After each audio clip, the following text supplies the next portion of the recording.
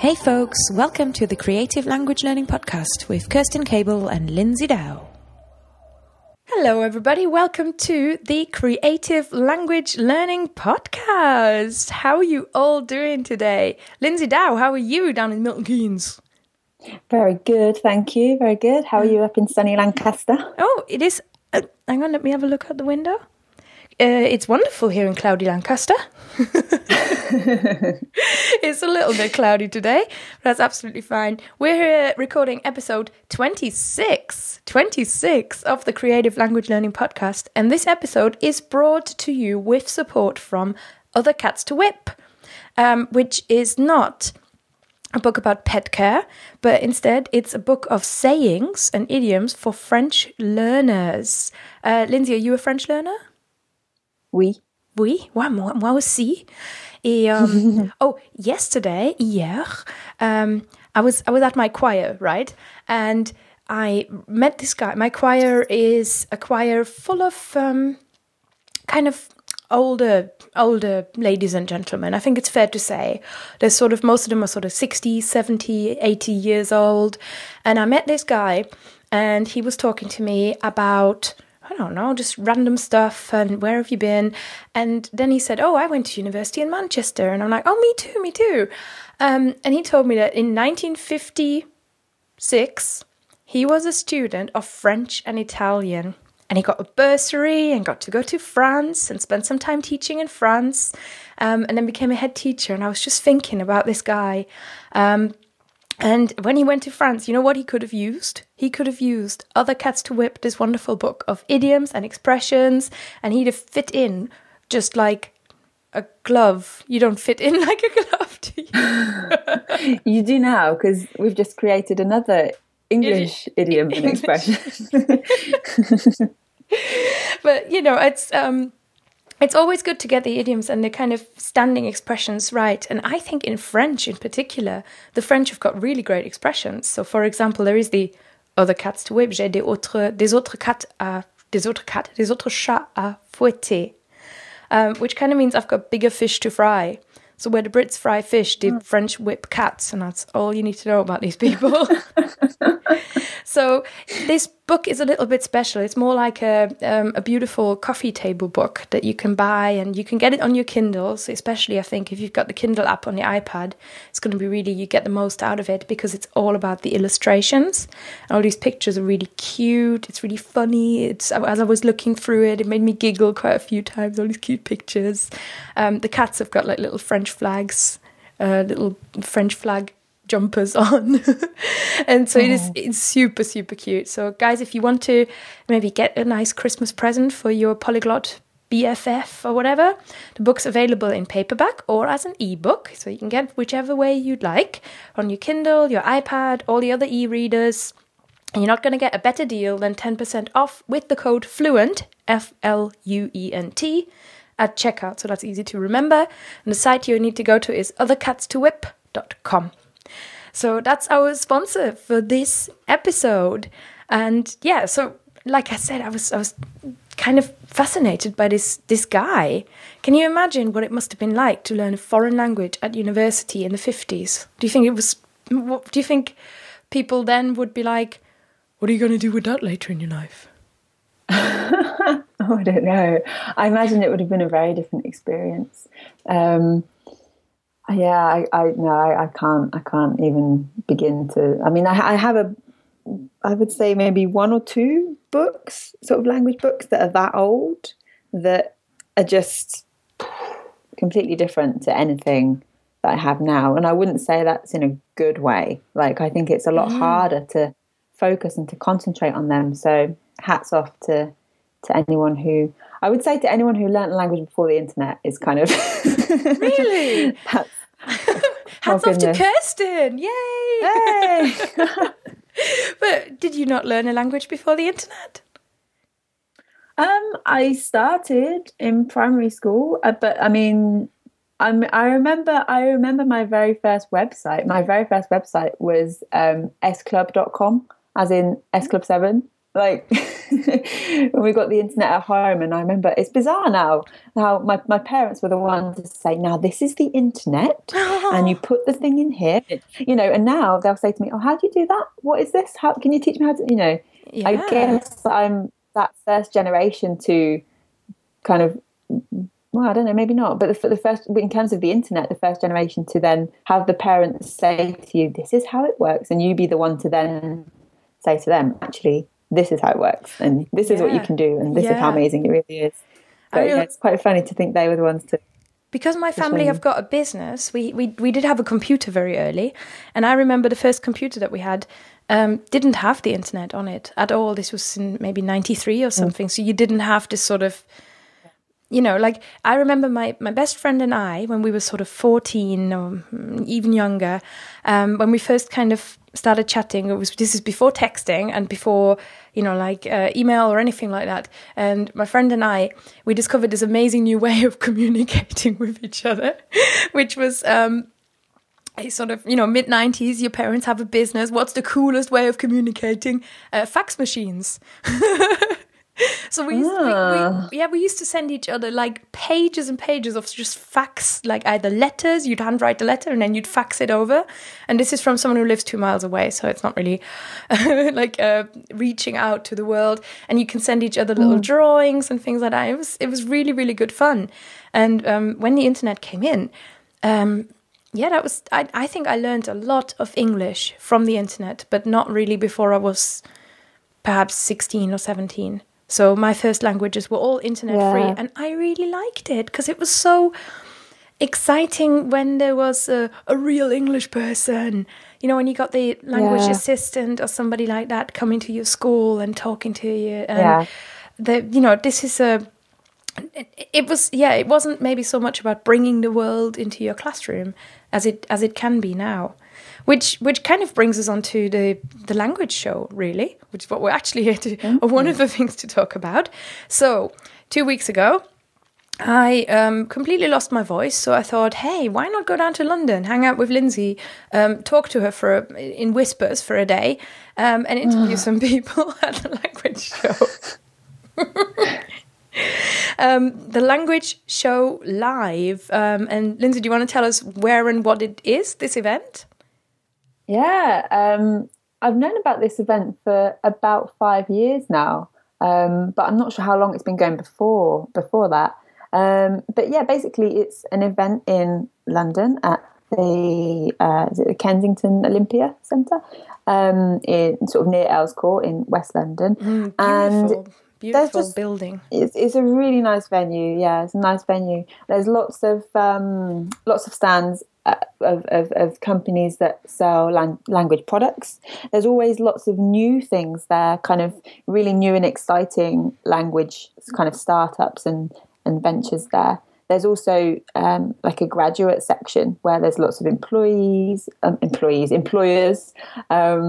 TEFL section, I believe. And then as well as that, you've got kind of really quite casual seminars that you can just pop in and sort of just stand at the back of the little arena, if you like, and listen in. Or there's a bit more formal ones. You've got language classes, you've got taster classes that are free to just turn up and spend, I think it's half an hour to an hour perhaps, in just a taster class. And then you've got longer language, more intense classes that I think you have to pay for in advance. I think they're about £20, so it's not too much. I think you get 3 hours. So there's so much going on, and it's just, the thing I like about this is that, I mean, I may have said this before on the podcast, but Ashley, my partner, he's a runner. He loves running. And so many a weekend where we'll go off to some random town and I'll have to stand around in the cold and be like, yeah, well done, and watch him start, and then just hang around and then wait until he gets to the finish line. And, he's quite fast, so it doesn't take long, but still, you just go, and he's got these events and these things that he can go to as a runner. And I imagine it's the same with a lot of sports where, you have something you can do, and a lot of activities as well. But with languages, I find there's nothing quite like that. There isn't that, people don't just plan a language-a-thon or something for people who love languages to just go to. Like a marathon. Yeah, I don't know, just some kind of event. There's just not as many things that you No. can go and embrace and really enjoy. And so that's what I love about it, is the fact that it just exists, Do you think it's really. because language learning isn't as competitive? Because it's, like running is kind of at the same time, or any sports is so much about, like, it's quite introverted, right? Because you have to make yourself do it, Yeah. and at the end of the day, you do it by yourself. And yeah, maybe that's it, because you're alone doing this all the time. And the more I talk about it, the more I realize you're right, and how little sense it makes, because it is, language learning is the same. You spend so much time by yourself going, yeah, verb table, da da da da. Like using your little bit of language, and we have to make ourselves reach out. But yeah, we never really get together in the same sense that a marathon gets together, where you talk about it. And I completely agree. I have convinced myself as I was talking about it. But but the excuse for, say, marathon runners to get together is kind of to go, well, let's see who's fastest here. Let's all run up a hill. Here's a challenge.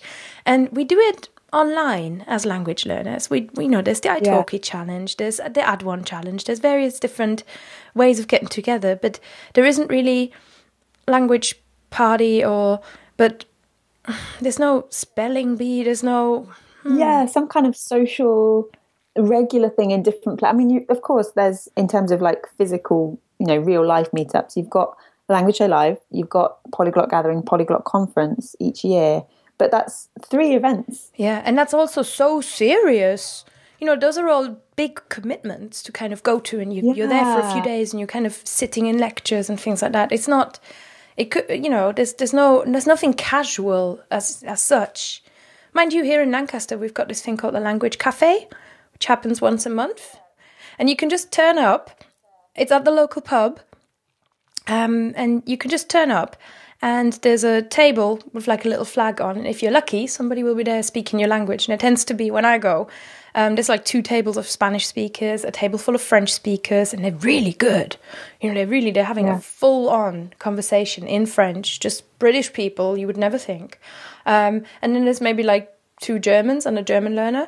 And then after that, it really drops off. No, that's cool though. That's what I was going to kind of go on to say, is that I think now there are things kind of emerging, like meetup.com. I go to a Spanish meetup relatively regularly, but it's once a month. So then if you miss a month, like I think I've missed this month because I've been so crazy busy, then that's like 2 months. But I don't know, it's just something that I always think about when I'm stood there in the cold on a Sunday morning waiting for for a run to finish, kind of thinking, oh, I don't have anything like this. It's not the same. I don't know. Yeah, well, like it's just not as common. People don't travel that far to practice their Spanish, and they really should. I think that'd be really cool. What an interesting thought. And it brings me to because the language show or something like the Polyglot Gathering, those are big organizational. I know that the organizers of the Polyglot Gathering, you did, and is it Chuck? It's Chuck, right? Yeah. Yeah. Hi, Chuck. And Martin, I think, as well. And Martin did. They work on this almost all year round. It's like a really big thing to organize. And I know Ollie Richards, who's been putting all these whatever they're called, polyglot seminars. Workshops. Yeah. He's been putting them together. I know that's a big organizational effort. And they're still all about someone standing at the front and kind of demoing what they know and what they can do. Whereas that's, I think, the great thing about a run is you can just, you just turn up and you run. You don't have to feel bad. It's all about finishing. So you kind of know where it starts, you know where it ends. And you just kind of turn up and do your best. And perhaps with languages, we still feel a little bit more self-conscious. I think we found a niche, Kerstin. I think we should start something. Langathon. Langathon? How long can you speak French? Come and start a new language. You have to come physically to the place, and you have 24 hours, and food is provided, and drink is provided, and there's toilets. And you sit, and how much can you learn? Go, go, go. That'd be fun, right? That sounds really fun, actually. I'd love that. Or you could have like tutor and learner speed dating. Oh. Right? So that in the morning you just have somebody like come and turn up for half an hour and you go, right, we are learning the basics of this language. And then you've got like a French tutor and a German tutor and an English tutor and a Korean tutor and whatever, you know, whatever we can get hold of. And then halfway through we can swap as well. And then everybody moves on to the next person. You get to meet new people. You sort of learn a little or learn a lot. And at the end, maybe everybody can have a basic conversation. Okay, I'm actually really obsessed with this idea. It feels a bit utopian, but then you do see what is possible at the language show, which is, it's an event, of course, and it's got this big sort of trade show aspect. And I actually really enjoy that. I love going around the shop floor. I know that there was I was reading some reviews where people were sort of saying, oh yes, there's all these little companies praising the new revolution of language learning and boring, I don't want to know about that. But for me personally, I think this is why this is the Creative Language Learning Podcast. I love the creativity in entrepreneurship, in people starting something new, in people coming up with new ideas. And what did we see? We saw Linguisticator with his language maps. Oh my God, aren't they so beautiful? So beautiful.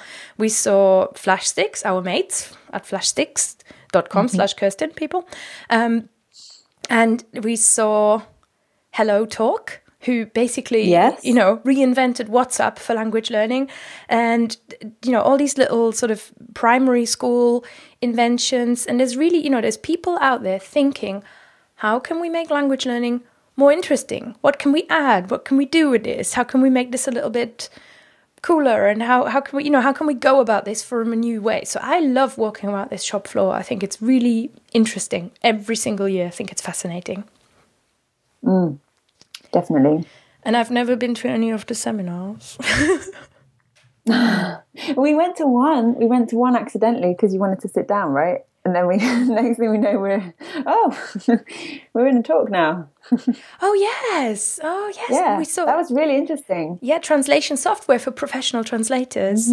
Fascinating, right? And you're right, all the employers area. I find that I wish there was more going on there, but because there is still a lot of focus on teacher recruitment, and this brings me to something that perhaps it's not a criticism of the event, but it's more a criticism of the world, that people still think if you're learning a foreign language.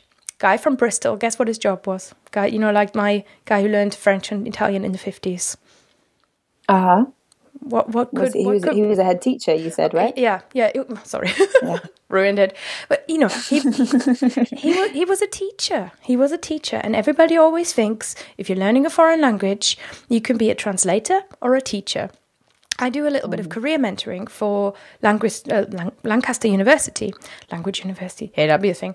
Lancaster University, and I tend to get mentees, and like when you first get matched with these mentees, they have to write down sort of, here are my career questions, and here's what I'm thinking about. And I often get modern languages students because I'm one of the few mentors who has got a language background, and it is really, really common that they will say something like, I've been doing a bit of translating, and that was very, very interesting. But I'm also kind of looking at teaching, and I just don't know. And those are the two careers that are kind of open to me. And these are the default careers that you go to every single time with foreign languages: teaching, translating, teaching, translating, and it overlooks all the other things that you can do with foreign languages that are just so much richer. And like that translation is a skill that can be part of your job skills, which is why I get so excited. It's not just uniform reasons, because I like looking at I always find army presences quite imposing, but to be honest, the reason I like seeing that the military actually takes a stand at the language show is because I feel like they've got something more. They sort of see something more in a foreign language learner, because you can get a job pretty much as a spy. You can work at MI6 or MI5 if you have foreign language skills, and that kind of hints at all the different things that foreign language learners can do, and all of our skill for taking on dual identities or several identities. So I absolutely love that. Have you ever thought of like all the careers that people can do with foreign languages? Yeah, I guess. I mean, for me, I've never been someone who's known exactly what I wanted to do. High five, me neither. So like, language is always a thing of, when I had to pick things like GCSE and A level and what do you want to study at university level, it was always like, well, I don't know. And if I pick something else, potentially it's quite narrowing. Whereas if I stick to languages and especially multiple languages, I think is really the key now, then actually it keeps my options a lot wider open.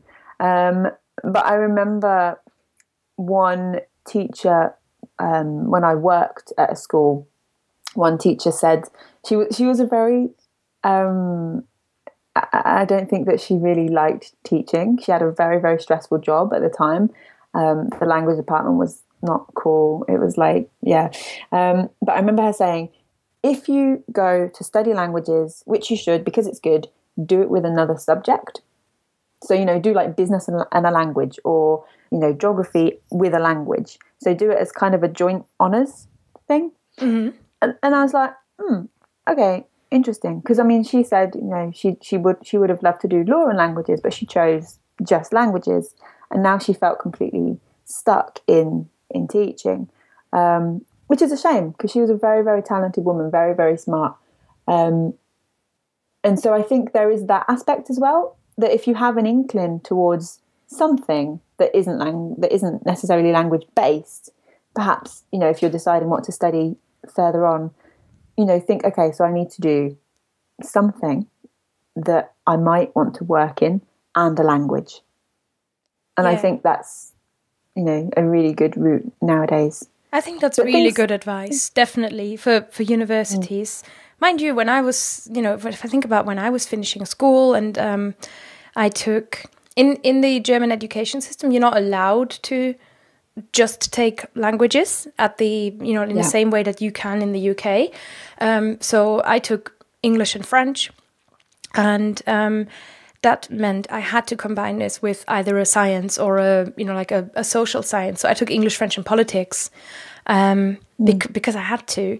But it just made me more sure that languages is what I want to do. But at the same time, I didn't go to university to study what is at the time was called Anglistic, and it's still called Anglistic, so I'm not that old. But it would have been a what's called I think a magister at the time. So it would have been 4 or 5 years studies of everything to do with the English-speaking world and England and America and this and that and that and that. And to me, it just seemed terribly vague, which I think is why people keep defaulting to the same types of careers, because we feel lost in the vagueness. And instead, I trained as a secretary, but in a special way, a foreign language secretary, which means I learned French, Spanish, and English at a really intense level. Did a lot of translating, did a lot of, not just how do you answer the phone for your boss, but literally like, how do you summarize this bit in the newspaper? How do you do business correspondence? It was kind of more like a business admin qualification. And that's probably the most targeted language learning I have ever done, because it really was for a specific purpose. It was, if you want to take this job, here's what you got to know. And it focused, I benefit from living really near, or having grown up really near Luxembourg, which is very near big centres of EU activity. And Luxembourg is a very multilingual country. So you kind of grow up always knowing that knowing a foreign language is going to benefit you, which is something that in England and probably in America, you don't. You don't really see how it's going to all slot in. Yeah. Absolutely. And that's I think so growing up in England, you must be like sort of the little parrot or the little strange person if you're the language girl. Yeah, I guess. Yeah. So, yeah, I mean, these are just thoughts. We have no answers to any of these questions. One thing I really wanted to point out about the language show as well is that I've only been twice. I went last year and I went this year. And I've noticed that from last year to this year, there was a change in languages offered, and B, there was much less of a focus on lots of things to help teach little kids languages. So this year there was ever so slightly more adult education. And you mentioned something, and you said to me on the day, you said, "Oh, this must be because of primary languages." So what, do you care to explain what that means? Yeah, so from, where are we now, 2015. So from September last year, 2014, it became compulsory to teach a foreign language in primary schools, which seems crazy that it wasn't compulsory before. I mean, for me, I learned French from primary school level, but that was an extracurricular club that had to be paid for in addition to, just normal going to school, which wasn't paid for. It was just a normal state school. But that was, then if you instantly make something paid for, it's not necessarily something everyone's going to get the chance to do. And that's how it was for me in primary school. And then when we went up to secondary school, the problem was then that you had people like me who had been paying for lessons in French to go to French club. You had people who had absolutely zero knowledge of any foreign language and barely knew even that, other languages were a thing, perhaps, in some cases. And so then you go to year 7, and for someone like me, I was then having to repeat everything that I'd done. So those first, I would say, 18 months of secondary school, everything that I learned in French, complete waste of time, because I already knew it. And so it created this really weird thing that you had then 11-year-olds going up to secondary school, year 7, and they were then being taught like a primary school child. Bonjour, le chat, le chien, bleu, rouge. And at 11 years old, that's not how you want to be spoken to. But that was inevitable because that's the way the teachers knew how to teach. It's not their fault. It's not their fault at all. But that's the way they've been almost taught to teach, if you like, because, these children know nothing, so we need to start them from scratch.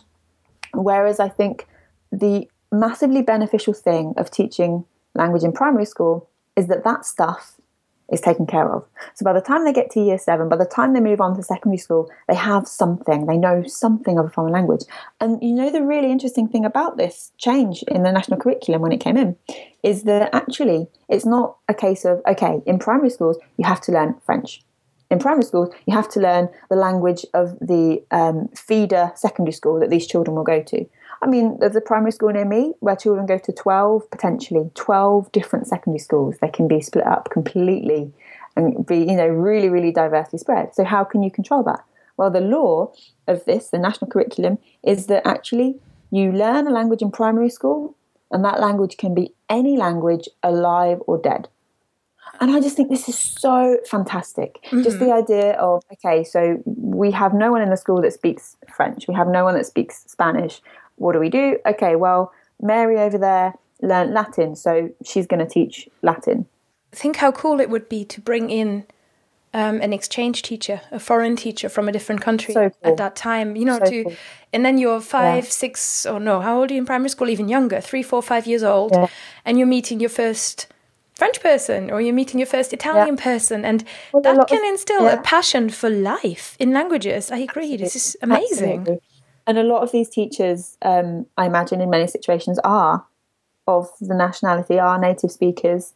And I just think it's fantastic. I just love how open the curriculum has been with this in terms of saying any language. Because I believe very, very strongly that when you're teaching young children languages, the key thing isn't to say, oh my God, we've had 6 months of study and all they know how to say is tengo los ojos marrones, I have brown eyes. It's like, oh no, this is a failure. They just don't get it. No, not at all. That is not the purpose at that age. The main purpose is to expose them to other languages.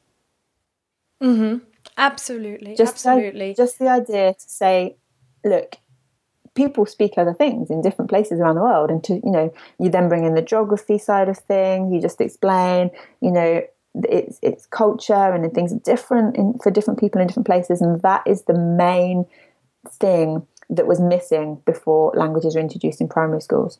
And of course they learn a language, and that's cool too. And also to show, then you can kind of take the next step.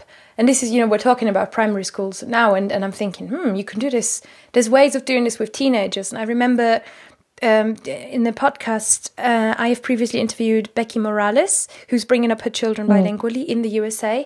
And she was saying, they brought a Mexican lady into a school where there was teenagers, and they were asking questions like, do you have electricity in Mexico? A country that borders their country. Wow. Yeah. So, it's also about you start early and you start awareness of the world early, Exactly. so that your children can grow up into being what we often say global citizens. And then, it's same as with the internet. They end up educating the parents a little bit. And then think how cool it would be to bring in, perhaps, when they're 12, 13 years old, to bring in people who say, hey, I studied foreign languages and here's what job I do. And this is, I see this now at the university level. Yeah. Like, again, Lancaster Uni does a great thing there where they bring in previous graduates and they talk about their jobs. And you know what? There's hardly ever any teachers or translators. There's people who, do marketing jobs. There's people who go into government. There's people who have really creative jobs, event management, for international exhibitions and things like that. I previously talked about international student recruitment and what kind of industry that is. And those are not the jobs where on paper you go, oh yes, I studied Italian, therefore I'm going to become an event manager in Italy. Those are the thinking sideways jobs, and you need people who put that example out there because they're not necessarily visible, but they are there. They're everywhere. Absolutely. Yeah, I think you're right. Like to then have people like that go into primary schools is, and even into secondary schools is a brilliant step forward into explaining the why. Yeah. Which is so often I don't need to know French, everyone speaks English. As we're talking this if week, I had a pound for every child that has said that to me when I've worked in schools, I'd be rich, filthy rich.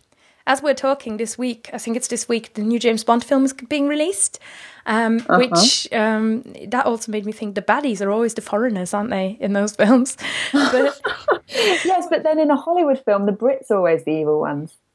Oh yeah. Oh look, come on, I'm German. We're always the baddies. Oh, okay. or Russians. That's a lot of. Yes. This is true. But I'm thinking of Christoph Waltz and how impressed I was with Quentin Tarantino's film *Inglourious Basterds*, because it has Christoph Waltz, and who is Austrian. It's got Daniel Brühl, who is German, but in the film he speaks Spanish. He speaks French. Love him. Isn't he? Oh yeah. He's so impressive, and certainly. So it's got these actors, but I always admire Matt Damon, because Matt Damon I've seen on, I think, in 2 or 3 films now where he's given it a good go speaking a foreign language. Yeah, in Born Identity, which has Franco Potente in, of course, a German speaker, etc. And I've heard that there's more, Hollywood funding is often the reason that they're kind of bringing in more international actors. And the new series of Homeland, again, has got, Claire Danes saying like 4 words in German, but it actually has subtitled German. And we're thinking of the Danish crime dramas, we're thinking of The Return, the French crime dramas. It's coming. Subtitles aren't quite so alien anymore. Foreign languages aren't quite so alien anymore, and I can't tell you how excited I am about this. I actually, on this subject, watched a really, really good film this weekend, I think, called Monsters. I think it's about 5 years old. It's this British director, I think his name's Gareth Edwards, and this was his first feature film. And we watched the behind the scenes after, and it was amazing. There's 4 crew and 2 actors, and that's it. It's a proper kind of guerrilla style, micro budget film. And they went across to Central America, mostly to Mexico, Belize, Guatemala, and I think they filmed some scenes as well in Texas towards the end of the film. And they kind of, so they've got the 2 actors who were American, but then everyone else in the film, who was fantastic, like it was very real, you know, but they were just normal Mexicans, kind of, who they said, oh, do you want to be in our film? Okay, so this is the scenario, and just, you know, act it out. So of course, because it was so real, some of them could speak English, some of them could speak no English, and some of them could speak a little bit of English, kind of this Spanglish mix going on. And it was absolutely, for me, like, that kind of genre of film, normally I'm just like, ugh, I don't care. But I was so into it because I was like, oh, and this guy like, he's speaking perfect English. And this guy, you know, they haven't subtitled this guy speaking the Spanglish. They're kind of, you know, having this really natural communication between one of the actors and this kind of, this native Mexican who's speaking a little bit of English, but there was no subtitling involved. And even, you know, it was very select subtitling. And that I loved about it. You know, I think that's found really that great. really interesting. And because it also shows that, you know, like it brings home a message, perhaps very subconsciously, of when there is a foreign language being spoken and you don't understand all of it, or when a person has an accent, that's okay. Yeah. That's not something, not Definitely. Everything in the world has to be translated, which sort of is, not everything in the world revolves around you, English speaker. It, you know, other people speak other languages, and that is okay, and we're excited about it, and this is cool. So I really like that. That's really, really cool. And I mean, children's programming often does this quite naturally, because maybe it's before kids are able to read at subtitle speed. They kind of bring that in, don't they? They just I'm thinking of the BBC, the Lingo Show, for example. There's several kids programming where they will just, you know, they'll say it in Chinese, they'll say it in French, and the kids repeat it, and everybody's happy with it. And I love this as well. This is kind of like the primary languages, just the idea of exposing it at a young age, to just say, look, this exists, and it's different to what you speak, but it's what some people speak. And so Lindsay, you know, be aware. Do you know what one might do if they were, you know, working, you know, if they had little children, and if you wanted to teach your children a little bit of French, something that you might make really good use of is this book that I want to talk to you about, which is about, it's about French idioms, and it's the book called Other Cats to Whip, our sponsor this week. And I was just thinking how suitable this is for working with small children, because it's basically... more or less, you could use this as a picture book, and you're teaching your young children and yourself in that sense to work with flashcards. You know, you've got kind of flashcard technology, but in a really cute way, and this sort of creative image that it's showing there. There's a lot to talk about, and then you can still say, "This is the cat, le chat," and you know, he's whipping the cat's fouetté. Let's start with whipping, really useful vocabulary. But, you know, it's like you say, it's not about how useful is everything they can say. It's about opening the world. And I think how fun this book would be if you are working with children. Because it's really funny, and it's sort of, you know, you've got that, oh, French is difficult. You've got a way of lightening this up and bringing in pictures. So Other Cats to Whip, available from othercatstowhip.com. Would be actually really fantastic for parents wanting to work with young children. And I hadn't considered that before. It just occurred to me. And I think a nice idea. I might get one for my sister-in-law and for my friend for Christmas. I don't think they listen to the podcast. I hope not. Well, my sister-in-law is a Polish and German speaker, so she tends to go a little bit shy when my husband is around, who is an English and sort of kind of not that much German speaker, and watching them speak to each other is always really fascinating. So I don't think she'll listen to the podcast. So I'm pretty sure I can buy her one of those. And you know what I'm going to get? I'm going to get 10% off. And all I need to do is use the code FLUENT at checkout. And I can order myself one of these wonderful books from othercatstowhip.com. Hooray! Way! Oh my God. Right. One thing that as we were walking around the language show, of course, you, technical whiz that you are, you had this portable microphone. I was doing my best to try and record what is going on at the show.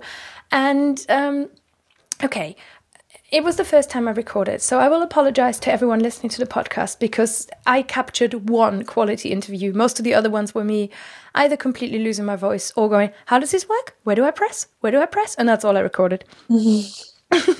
But one interview that we did record was with a fascinating, I found this so fascinating, professor. And he wasn't at all professory. He was very down to earth, very very lovely gentleman, and he recorded the interview with me and talked to us about Babel, the language magazine. And as a linguistics professor, we also took the opportunity to ask him lots of questions about linguistics versus foreign language learning and what makes it similar or different. So I'm going to play that interview for you guys right now. And this is Dan McIntyre, Professor of Linguistics at the University of Huddersfield. I'm here with Professor Dan McIntyre. He's a professor at Huddersfield. And Dan, you've got a very special project going on. So we're just looking at it right now and we're both just awed and excited by it. It's really, really good. So this is called Babel. It's the language magazine. It's a magazine about linguistics, but not for linguists, but for normal people. That's right, yeah. We're never quite sure whether to call it Babel or Babel, actually. I think we go with Babel, but we've been here for a couple of days now and I'm starting to think we've got that wrong. But generally, yeah, the magazine is it's aimed at a general audience. And the idea behind it was that we wanted to produce something that you could go and buy if you were interested in linguistics, but you weren't necessarily a specialist in that area. Yeah. So just like you can go and buy a magazine about history or a magazine about science, we thought there's nothing you can go and buy if you're really interested in languages. So that's where we came up with the idea. So it's a magazine which covers topics in languages and linguistics generally. Most of the articles are written by academics. They're based on academic research, but they're intended to be really accessible for lay readers, really. And there's a children's version too. There is, yeah. That started more recently. That's called Lingo. And part of the idea behind that was to try and do something similar, really, to try and encourage an interest in linguistics in young kids, but also to try and get linguistics into schools. So we've been focusing on trying to get teachers and schools to subscribe to that as well. That's a newer project. So. Okay, so here's a question, right? What is the difference to you between languages and linguistics? Well, I would say that linguistics is a discipline. Linguistics is the academic discipline. Languages are the object of study for that discipline. Yeah. And I think people often get confused when they look at going to university, do I study language or do I study linguistics? For me, they're inseparable. Languages are the thing that you study using the tools of linguistics. Yeah, absolutely. Because we are bloggers about languages, and in our space, the word polyglot gets thrown around a lot, and a lot of people kind of use that to describe themselves. And linguist also. And linguist, yeah. So it's really interesting to we talk a lot about the definition of what does it mean to be a polyglot, and what does it mean to be a linguist. Yeah. And the question you always get asked when you say you're a linguist, how many languages do you speak? I know, yeah. And then if it's not 50,000, you're not very impressive. That's right. Yeah. So what can you study about a language that isn't the language? Well, I suppose you can study the underlying structure of languages, how languages work, in grammatical terms, in pragmatic terms, in semantic terms. What does that mean, pragmatic and semantic? So pragmatics is about meaning in particular contexts. So, if you walk into a room and you say, it's hot in here, you could just be making a comment about the temperature, but you could be saying to somebody, can you open a window for me? And you can only interpret the meaning of that particular utterance if you're sort of in that context and you understand, where the speaker is looking, what their intonation is, that sort of thing. So pragmatics is about meaning beyond the level of the sentence, I suppose. Right, when you're learning a foreign language, you have to know that as well. You can't just learn grammar, because otherwise you're like a robot. That's right. Yeah, right. If you just did Duolingo, again, like Kerstin and Duolingo don't like each other, but if you just did Duolingo, it wouldn't teach you that.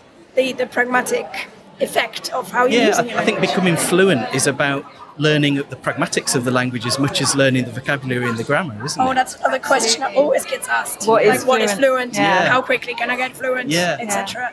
And it's not, so I think certainly I try to promote the message always that it's not really about how quickly can you do this, but it's more about how can you, like if you're driving somewhere, how can you take the most enjoyable road instead of being there the fastest? Yeah, that's it. It's a really interesting comparison. About learning what's appropriate for a particular situation, what kind of language works in the pub and in the classroom, that kind of thing. Stuff. Yeah. Cool. So, where on the internet can people find out about Lingo magazine? Babel magazine, both. Babel. Babel. God, I've ruined that.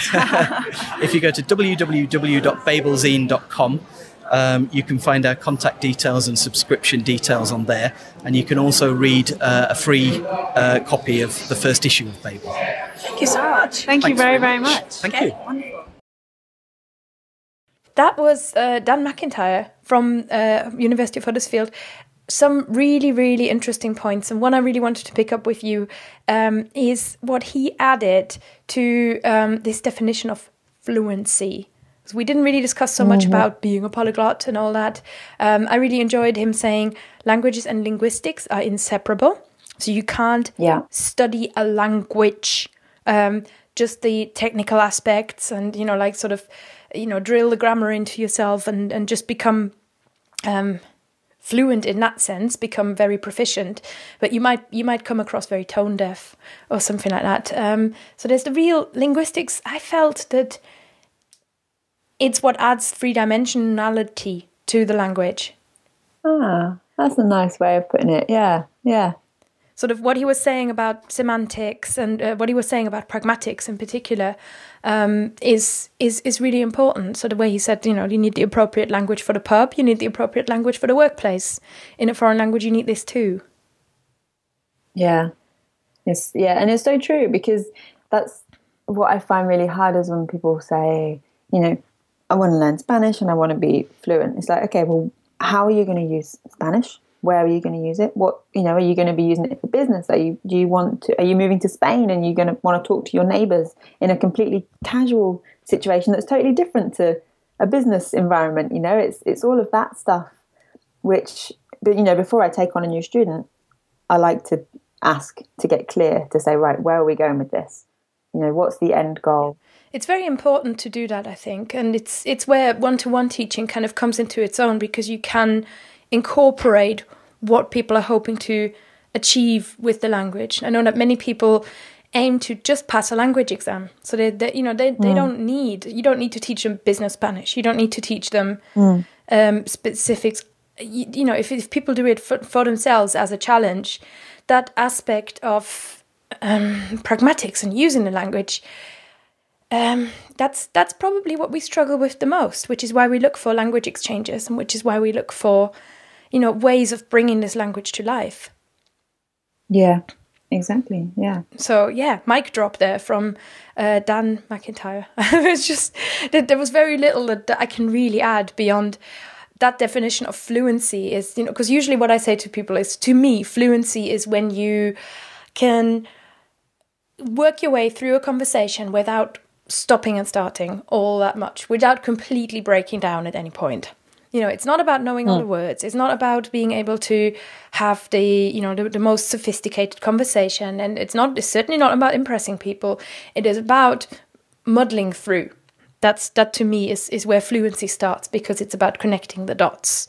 But what he has added is also about finding the right register, I guess, and finding the right using language appropriately and knowing the effect of what you're saying will have. And to be honest, that's something that I often overlook right at the start. Like I've said hiya to many a Russian that I really should have said здравствуйте. I should have really said hello, good day. And it can come across as disrespectful, and which kind of means, by that definition, I wasn't anywhere near approaching fluency, and I could have known all the words, but I wasn't talking to them in the right way. Absolutely. I've told you about when I went to the polyglot gathering in Berlin, and on the day before I needed to buy an SD card adapter, and I'm in this tech shop in Germany, and I was very proud of myself, and I went up to the guy and I said, do you have this, but for this, like this thing I was holding in my hand, but for this connection, and I was holding my phone or my iPad or whatever in the other hand. And he went, yeah, and off he goes to get one. And then as soon as he turned around, I was like, oh, and I'd said do instead of see, and I was like, oh, such a mess. A mess. So it comes across, I guess you still come across a bit amateurish, and that's not usually the intention. When you're talking about fluency, you're talking about a level of expertise that makes you look less than amateurish, I guess. Exactly. Yeah. And I would never say, I'm fluent in German. I'd never say that at this stage, at this point now. I would never say that. But who knows? In the future, I might go on to learn more or to live in a German-speaking country or whatever, and I might then say yes. Now I am fluent. But yeah, now with a language like German, I can survive. You heard me at the show speaking Spanish, and I remember you saying, "Oh my God, Kerstin, your Spanish is really good," which to me it's not. Right, my Spanish isn't. I would never call myself fluent in Spanish. So how far do you think I am from Spanish? Spanish fluency. I would say your Spanish is like how I speak German or Italian or Portuguese. Not quite Dutch. My Dutch is like hoi, and that like now is kind of it. Nowadays, yeah. Like I got to a point where I was okay, and I was probably at that same level of like basic muddle through conversation with Dutch, but now it's not. But yeah, like your Spanish, what impressed me, because you said, oh, you haven't spoken it for 10 years and stuff, but yet there you were, and you were using different tenses, and even I don't think, off the top of my head, I can't think that you used English. I think it was very much no. It's more like como se dice this and that. Yeah, which is for me that is like. I feel like there's different levels of fluency, and there's kind of there's like the muddle through fluency, there's conversation fluency, there's kind of the deeper, more like life affirming topic conversation fluency, if you know what I mean. And then there's like near native fluency, and then there's just blow everything else out of the water fluency. I feel like there's kind of levels of that, because you can be fluent in terms of, you can express yourself confidently and quickly and fluidly at different stages of that.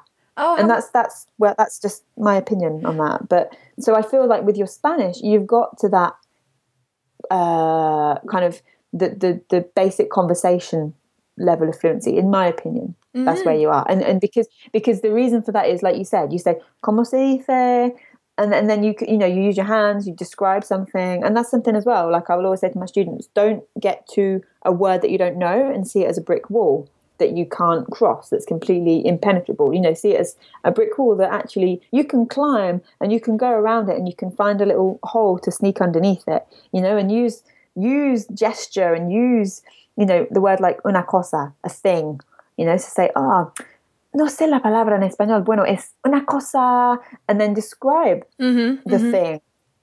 And that is for me, that's a level, that's like one of the first levels of being fluent, is that, because it is, you keep talking and you keep expressing yourself in that language. Does that make sense? Yeah. I really love the idea of putting on your CV, say, where we normally put maybe elementary Italian, intermediate Spanish, blah, blah, blah. How funny would it be to put something like expertise? Holiday fluent. Yeah, holiday fluent in Italian, muddle through fluent in Spanish, decent conversation fluent in French. and then like what I've got in English, which is sort of pretty much like a Brit fluent. Sort of, it's native, but I'm not native level English for every English in the world. I'm only native level sort of English for like, northwest England, and I don't really understand. But do you know what? Do you know what? Neither am I. Like, I'll still like watch an American TV show or read an Australian book or something and be like, what is that word? What? And I'm a native English speaker, so yeah, we can't win, can we? But yeah, exactly, you're right. Okay, seeing as we have talked for at length about the language show, about education and our education system, and that wonderful primary languages inspirational kind of changes that have been made. I think it's time to move on to tips of the week, don't you? Absolutely. Okay, well, I've prepped some for you. And the first tip, Brilliant. the first tip I took comes out of Lingo magazine, which is one of those two magazines that have just been mentioned by in our interview. Lingo magazine being the one for younger readers, and that doesn't mean 4-year-olds. It certainly doesn't talk down to people. It talks about the larynx and how sounds are formed, and it talks about prescriptive versus descriptive linguistics, and so it's got some meat to it. And one thing that this did was it. In various different it's got these little languages of the world pages, and there's a bit where you have to draw a trilingual vocab chart, and this is a great practice for your vocab divergence. And I thought, as a language learner, especially a polyglot, aspiring aspirant polyglot who wants to learn several languages, this is a really great way of learning a new language. So you're drawing a trilingual vocab chart. So for example, for me as a Welsh learner, instead of just, because I know that Welsh has got some words that have got French relevance, instead of drawing my vocab chart as English, Welsh, English, Welsh, English, Welsh, I might do English, Welsh, French, English, Welsh, French. And then draw the relations from that. So you're effectively learning several languages at the time. Trilingual vocab charts. That's tip number 1. Tip number 2, prepare a presentation for your tutor or your buddy. So instead of just using your language partner as perhaps a language exchange partner and having a chat and what have you been up to this week? Or how interesting, where do you live, where do you work? Think about preparing perhaps a 3-slide, 4-slide slideshow, doing a little bit of research beforehand, and really giving them a little bit of a show, talking 10 minutes in a row about your job, about a specific country, etc. I did this when I was learning Spanish. I had to prepare a full-on presentation, half an hour, about Paraguay. And I never learned that much about any South American country. Any other ever. It was fascinating. I loved it. So preparing a presentation, it's a classic classroom learning technique, and we haven't really brought it into solo learning yet. And number 3, use the SwiftKey keyboard app, which is an app that you can download on Google Play or on the other one, iOS, App Store it's called. So you can use it on your iPhone or your Android phone. And SwiftKey is an app where you, instead of typing every letter on the keyboard, you swipe. And it supports 2 languages at the same time. And I think on Android it even supports 3 languages at the same time. So I'm using this at the moment for texting. And if I want to text somebody in German, I don't have to switch the keyboard to German anymore because it recognizes the words. Those are my 3 tips. Number 1, trilingual vocab charts. Number 2, presentations. And number 3, SwiftKey. Okay. I love the first tip. In fact, I remember, I would say probably about 2 years ago now, and I was working, I was teaching English to groups of adults in a bread factory, and a lot of them were Eastern European, and there was a lot of Polish and Hungarian and Latvian, Lithuanian spoken. And so I was like, oh, this is actually really interesting, and I'd love to kind of compare this. And so I kind of did that with those languages. So I wrote down this chart of all, I think what I did was I Googled like 100 most common words in any language or whatever. And I kind of got this list, and it was a big word table that I had. It's probably still on my old computer. And I found that really, really useful. So I would definitely recommend that, but I've done it. So I don't know. The third tip about the keyboards, I love that, but I think I have too many languages on my keyboard to link. And also I like using emojis. So the idea of changing the keyboard for me would still happen. Yeah. I do get frustrated because it doesn't support French and Welsh at the same time as German and English. So there's no polyglot keyboard yet. Yeah. But I quite like that. I love actually with keyboards, I don't know what it's like on Android, but I use iOS and I can like speak. I'm sure it's the same. So I tap the microphone button a lot of the time.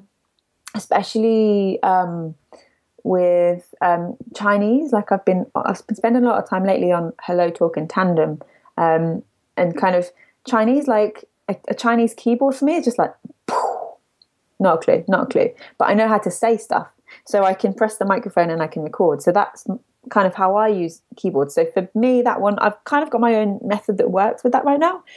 So I would have to say that the second tip, and now that I've said that, I've forgotten what it was. I just remember thinking that was the one. It was preparing a presentation for your tutor or buddy. That was it. Preparing a presentation. Okay, right. So the reason I've picked this is because I've just started this week, as in yesterday, the Add One Challenge. And it's my first Add One Challenge. And I've been assigned like a mastermind group. So there's 3 of us in this group, and we're all learning different languages, but we're all learning at the same time. We're all in it together, essentially. So the idea of us being in this group is that we can support each other, and we can, share any resources that we might find for each other's language and things like this. So that would be a really fun idea, perhaps, to kind of put forward to my little mastermind group and say, hey guys, do you want to prepare a presentation about an aspect of the language you're studying that you find difficult? I mean, for me, at the minute with Japanese, particles are kind of, at first I really got them, and now it's like, so when do I use ga instead of wa? Mm-hmm. So that would be something really useful for me. And as a teacher, like, I found that that's a really nice way. I love kind of turning it around to students and say, right, okay, we've talked about it. Now explain it to me as if I don't have a clue. And I find that works really well. So that would be my chosen one. Tip of the week. My chosen one. All right, Lord of the Rings, calm down. That's actually Buffy as well. I've been trying to talk Lindsay into watching Buffy. You could watch Buffy in Spanish, and then it would be study I have time. To find it, yeah. Oh my god! For me, it's the best TV show ever made. But that's a different conversation. But I love how you've actually added something to the tip there, because presentations, that's correct. I sort of had in mind a cultural presentation or about a specific topic. So, Christmas in Germany or something like that. But actually, you're right, to prepare a presentation about an aspect of a language that you find difficult, or just an aspect of a language that is a little bit complex. Really, really will help you understand it better as you try and explain it to other people. So there's 2 ways that you can actually use this tip. And also I'll be explaining it to people who don't necessarily learn or speak Japanese as well. So, that kind of having to really bring it down and say, rather than just go, okay, so wa or ga, well, you use wa for this and use ga for this. I'd have to take it right back and say, right, Japanese has particles. What's a particle? And for me, that's really useful to really cover everything. I don't know. I like that. I agree. Yeah. I think that's an excellent way of going about it. And I'm thinking, like, German relative pronouns, they're one of them things, like when you say, and guess where my example for this comes from. I teach using Buffy. So we're saying this is the vampire that Buffy is chasing, or this is the vampire that is chasing Buffy, which in English is that doesn't change. But because the person who's doing the chasing has just changed, or the person being chased, your that actually expresses a different case or a different perspective of who's doing the chasing. So in German, the case of that changes, because that is a pronoun, so it represents either the chasee or the chaser, and going with that, you've got to understand that whole concept, and then you have to know how to change the word. But I have yet to find a way of teaching this intuitively without going, this is what you got to think about: who's doing the chasing, who's doing the being chased. And once you've got to get your head around how that sentence is constructed. And in English, as so many times, the grammar of English is a bit more invisible than in German. So I might make one of my students explain that back to me. I think that would be amazing. Yeah, I think definitely that's a good idea. It's coming to you. It's coming to you, people. Right. So I think we've reached the successful end to the episode 26 of Creative Language Learning Podcast. Lindsay, what's new? Where do you want people to find you on the internet? What's new? Did you say? Is there something new? No. There is something new, yeah. Ooh. So I've on Friday, this is Tuesday, on Friday I released my very first online course, which is very exciting. doing. Yeah, and that's for English learners, for upper intermediate to advanced English learners, because I feel that there comes a point, and I know that I've felt this myself when I've learnt languages, and also students that I've taught have experienced this same, not problem, but this same stage, if you like, where you get to a point of, okay, I can speak really well, I can communicate really well, but how can I improve? Because I know that I can, but how? What is it? What's going to help me? And so one thing that I felt was a big thing that could help people in this area when people get to this level is phrasal verbs. So I've made this course. It's called Mastering English Phrasal Verbs Through Story. So there's 44 short stories or phone call dialogues as well that are based upon one verb that uses a lot of phrasal verbs. Mm-hmm. And also there's others in there that kind of fall into the mix as well. So in total, you've got over 500 phrasal verbs in this course, presented in video, audio, kind of ebook format as well. You've got some reading, you've got some quizzes. There's a Facebook group where I'm encouraging people to share their stories and to share what they've created themselves as well. So there's so much here, and I'm so excited. So yeah, and that is available now. If you head to learn.lindsaydoeslanguages.com. Learn.lindsaydoeslanguages.com. Yeah, and that's where it is. So yeah, I hope to see you on the inside. Oh, fantastic. Oh, congratulations on releasing your first online course. Thank you. Oh, it's good fun doing it. And I love the approach. I'll have to think about that. I have to think about how I can apply that to German teaching at one point in the future as well. Love it. Yeah. Love it. So learn.lindsaydoeslanguages.com. And guys, as always, you can find me at fluentlanguage.co.uk. And we're on Twitter. Lindsay is LD Languages. And I am Kerstin Hammes. That's KERSTINHAMMES. Even though I say I'm called Cable at the start of the show, I will sort all this out at some point in the future. And today we were sponsored by Other Cats to Whip, the book of French idioms, which you can find at othercatstowhip.com. Using the code FLUENT, FLUENT, will get you a 10% discount, no matter if you're buying a paperback or an ebook edition.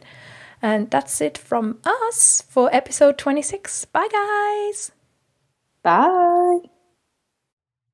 Thanks for listening to the Creative Language Learning Podcast, guys. Don't forget to subscribe and to rate the podcast in iTunes or on Stitcher. That's always very much appreciated. If you have any feedback or you've got any questions, you can email me, Kerstin, KERSTIN, @fluentlanguage.co.uk, or you can find me on Facebook, Fluent Language Tuition, or on Twitter @Kerstin Hammes, that is KERSTINHAMMES.